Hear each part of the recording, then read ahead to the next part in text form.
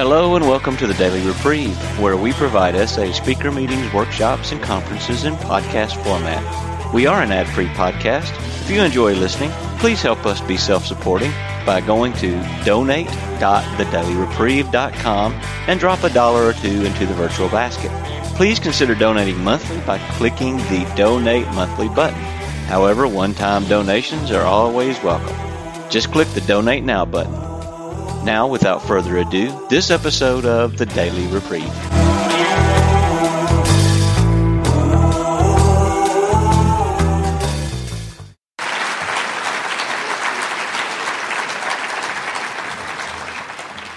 I'm Mike. I'm a recovering sexaholic.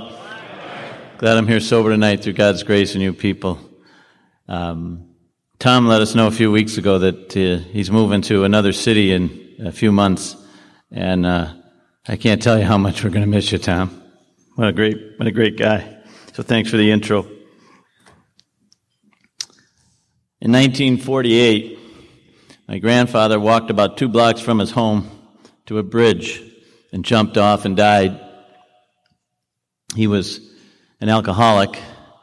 He was grieving the loss of his 19-year-old son 5 years earlier, who was in the seminary studying to be a Catholic priest here for the Archdiocese of Chicago. I learned a little bit more about that story today, and I'd like to dedicate what I have to say tonight to 2 family members, 2 cousins. One is a young man who suffered a massive heart attack about 2 months ago at the age of 45 and lived, but is dealing with a lot of cognitive brain damage stuff. And he's not all gone, but he sure as hell isn't all back either. And the tragedy of it from where I'm sitting is he's one of the most giving, loving people that I've ever met. So I'd like to keep him in my thoughts and prayers. And then another cousin of mine happens to be in the room, and I'm going to leave her nameless because I'm not sure she'd appreciate this or not, but I don't care that much, which I don't know if that's good or bad, but in Nashville, I think it was a year and a half ago. Is that when the last Nashville was? I get the times all mixed up. In Nashville, I'm walking down the hall, and there's my cousin, and she made her way into Essanon, and we had lunch today, and she just shed a little more light on our history in our family, and I'm really, really thrilled that she's here. So although I'll do my best to not say her name and leave her to her anonymity, I'd like to dedicate my words to her and my young male cousin.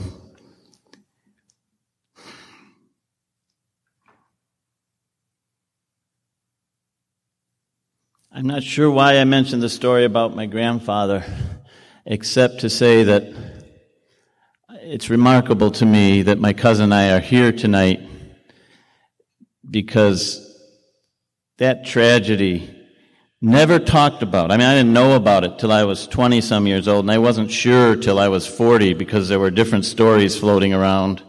That tragedy marked my father and my cousin's father and my other cousin's father, and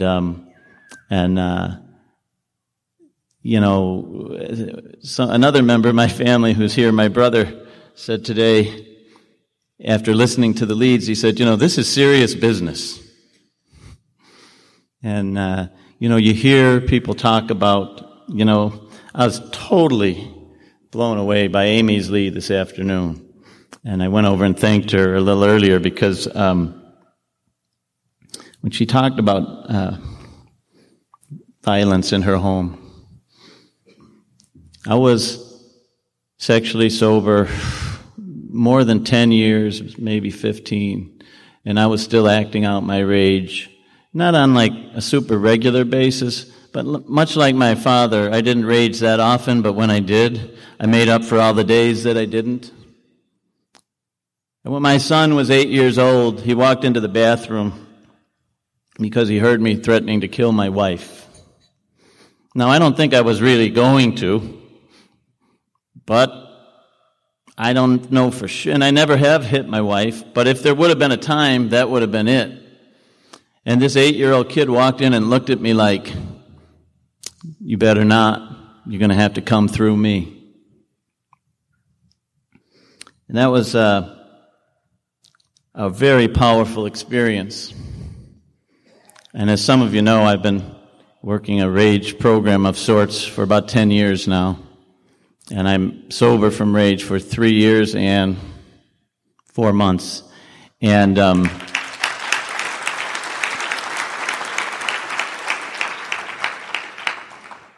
that's a good start. That's an indirect amend. What I learned from Amy today was that I need to make a direct amend to my son soon. And I will. Thank you. This is serious business. And for me, as a sexaholic, my problem wasn't a lack of hope. Frankly, getting hopeless was the best thing that ever happened to me. My problem was false hope. That this time maybe it would be different. That this time maybe I'd just look but I wouldn't touch. That this time maybe I'd keep my promise that if the cover charge to the latest porno shop was more than $10, I wouldn't go in, because I was pretty cheap. In fact, the only time I ever violated a financial boundary in my entire life was if it was around lust. So my problem wasn't a lack of hope. It was false hope. I think there's another kind of hope that's a problem if you want to recover from sexaholism, and that's called cheap hope. This isn't easy. Hoping isn't wishing. There's a lot of people in and out of these rooms tonight that I've met in Sexaholics Anonymous who wished for something different, who hoped for something different. I don't think that's what Sweet Hope Chicago means. I don't think that's the kind of hope we're talking about. I hope that my cousin didn't really have a heart attack. Well, great, but that's a false hope. That's just denial. He did. I hope that tomorrow he'll be perfect and I won't have to deal with the grief I'm experiencing. That's a false hope. It means nothing. A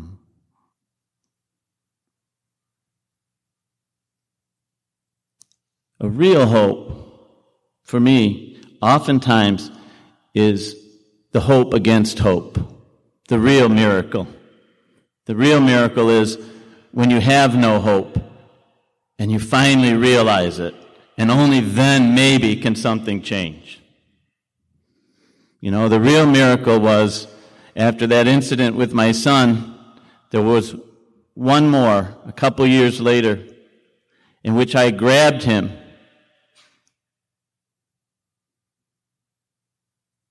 He was about 13 by this point, and he had done some things that many 13-year-olds should do with their father, but shouldn't do. And I reacted as many fathers shouldn't do, but do. I grabbed the kid. I don't know if I'd have hit the kid. I never got the chance because my wife physically pulled me down the stairs. And I woke up the next morning and said, I'm hopeless. I'm sober. I can count you the millions of trillions of programs I'm sober in, but I'm not sober in this one.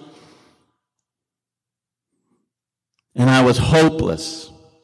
Thank God. Because as long as I had some hope that I could single-handedly master alcohol, lust, rage, my obsessing about anything or anybody at any time, as long as I held on to one shred of hope, I had no chance at this life that Harvey so joyfully described this evening.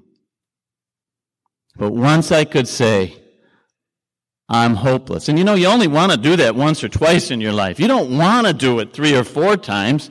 There's only so many days in a week, and there's only so many programs you can go to. You don't want to do it at all, but once is enough. But I did it. I did it one more time. I grabbed a member. He's in this room tonight, and I said, we got to do something different directly about anger. And I know this is not that program, but I'm talking about it because it's the truth of my experience tonight. I couldn't hear Amy's talk and not talk about it.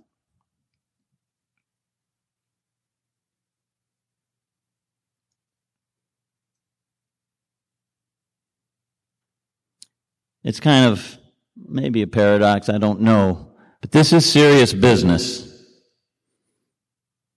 And yet, I'm as happy as I've ever been. This is serious business. And I'm talking about some of the most painful experiences of my life. But there is nowhere on the planet I would rather be right now than here. If you would have told me when I was 15 or 20 years old that someday I would be a sexaholic and be happy about it, I would have told you you belonged in a nut house. But it's the greatest thing that has ever happened to me. And I got good news and bad news. There are many spiritual and religious traditions that claim that God is a parent of some sort. Mother, father, parent, whatever. There are even people of no religious tradition who still believe that there is a power greater than ourselves that is parental in some way. Now, I don't know if this is true. I believe it, but I don't know if it's true. But if it's true, the good news is you're my brothers and sisters. The bad news is, whether you like it or not, I'm your brother. And there's not a damn thing you can do about it.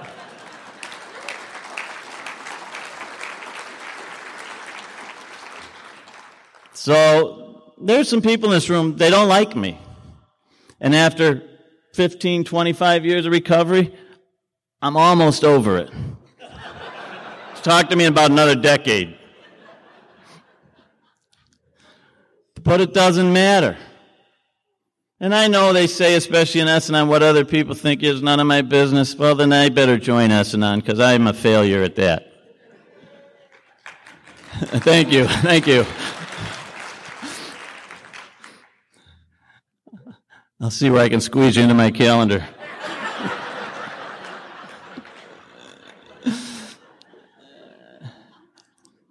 But we're brothers and sisters. And the joy, I think, that Harvey described is the joy of us learning. And this is what I've learned at St. Teresa's, is the joy of us learning to dig deeply into one another's lives, to care deeply about one another. And to make some mistakes along the way, but to take the risk to make the mistakes because we love each other. I said in an earlier meeting today how important boundaries were, but that in learning to keep them, they can also be hidden behind as a way of not getting involved in one another's lives. And the joy for me is how deeply involved I am in so many of your lives. It's a thrill. I'm looking at a guy now. I knew him for years in another area of life, and I from the day I first met him, I just had this feeling about him, and I didn't know what it was. And then he popped into our program, and then almost as quickly he popped back out, and he popped back in, and he popped back out, and I'd see him for a while, and I wouldn't see him for a while. And I always just had this feeling, and I didn't know what it was. And then he came and he stayed. And then he almost left. He was talking to me about it today or yesterday, and he said he almost left, and we had a check meeting, which is what we do sometimes when sponsors are having trouble with sponsees and need a little help. And then after this check meeting, something happened, and he got this thing. And now I sponsor him, and we do a bunch of other stuff together. My son worked for him, and I handle some stuff for him and his wife, and it's a thrill. You know? It's a thrill. I was talking about a wedding in one of the sessions earlier today. One of the members' daughters got married, and he invited me and my wife to the wedding, which was such an honor. And afterward, or during the reception, it was in a hotel in the suburbs, and I went over and I got a room. I said, "You got any rooms left?" They said, "Yeah." And I said, "Is there a special rate for the wedding?" This really has nothing to do with my talk, but I saved some money, and I just wanted to let you know. And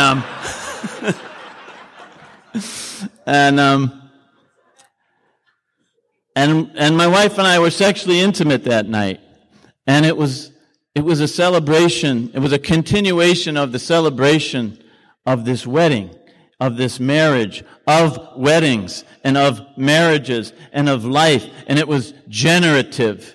It was truly, if you will, making love. That's real different from when I first met my wife, before she was my wife, and I said, you gotta go to a porno with me. You just have to. And then, we're in the back seat of a car having the most miserable sexual experience in the history of the world.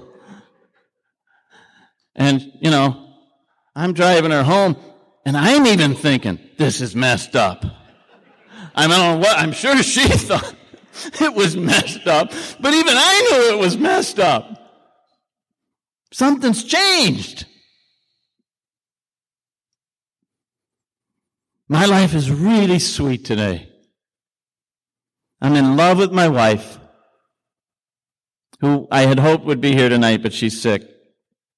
Her name is Kathy, by the way. I'm in love with her. I was at dinner with Harvey and Nancy the other day. My wife stepped away to go to the bathroom, and I forget how we got into it. If somebody said something about she's a nice lady, or I don't remember what happened, but the next thing I knew, I was crying at the table, telling these guys how happy I was to be married to Kathy. I have a 21-year-old son, and I'm sometimes a little overcritical. And when I was 21, I was drinking, lusting, raging. I was a mess. I knew nothing about life. Zero. My son says things like, well, Dad, I know you were worried about the alcoholism thing, but I just think it's a sin to purposely drink to get drunk. So I do drink once in a while, but I don't want to get drunk. It's not right. And I look at him and I just think, what the hell is this?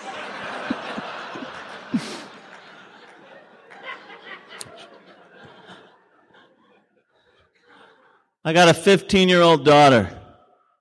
If I start talking about her, it's all over. I've told her that when she hits 18, I'm locking her in a room until she's 30. This is my dating plan for her. At that point, any suitor must be interviewed by my 3 brothers, and if they pass that test, then they see me. I'm just kidding in a way, I hope.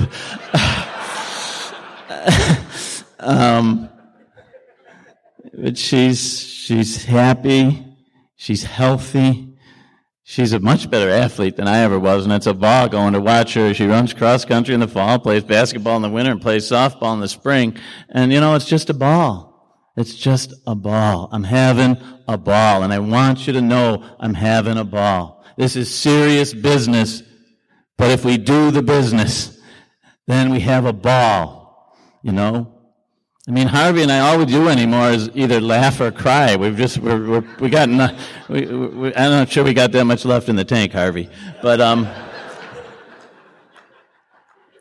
the joy of working with sexaholics, whether it be at these conventions or retreats or whatever, whether it be every Wednesday night,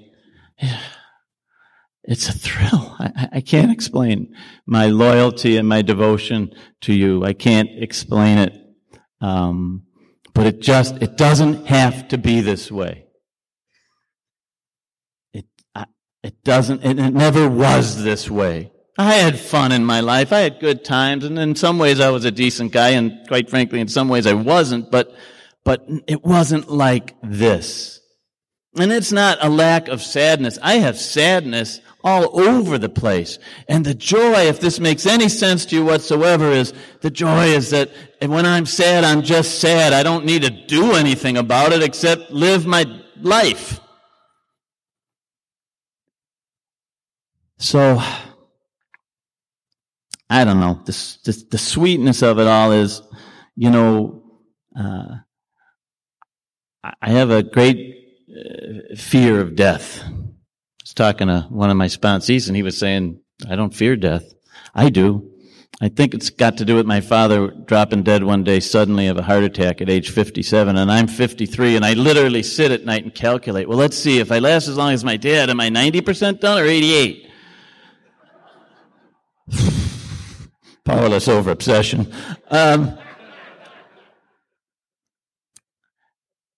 It's this great gift. We're here. We're live. Some of us are sober and sane in this program. Some of us are here to get that way, and some of us may have been trying for years and haven't found it yet, but we're here. And we don't have to be. And some of us are happy, and we don't have to be. And most of us weren't. Something happens when we admit complete defeat. When we are hopeless, God gives us hope. A power greater than ourselves enters this whole operation and changes everything and turns it upside down. And when that happens, this is the best deal on the planet. And it can happen for anybody in this room. Because there are buts all over this room. Yeah, Mike, but I'm mentally ill. Yeah, Mike, but whatever. I don't know. Whatever your but is. I can't swear, but it's wrong. Anybody can get sober. Anybody can get sane. That's how you do it. It's got to be done together. It can't be done alone. And somehow, when we enter deeply into one another's lives, it is sweet. Thanks.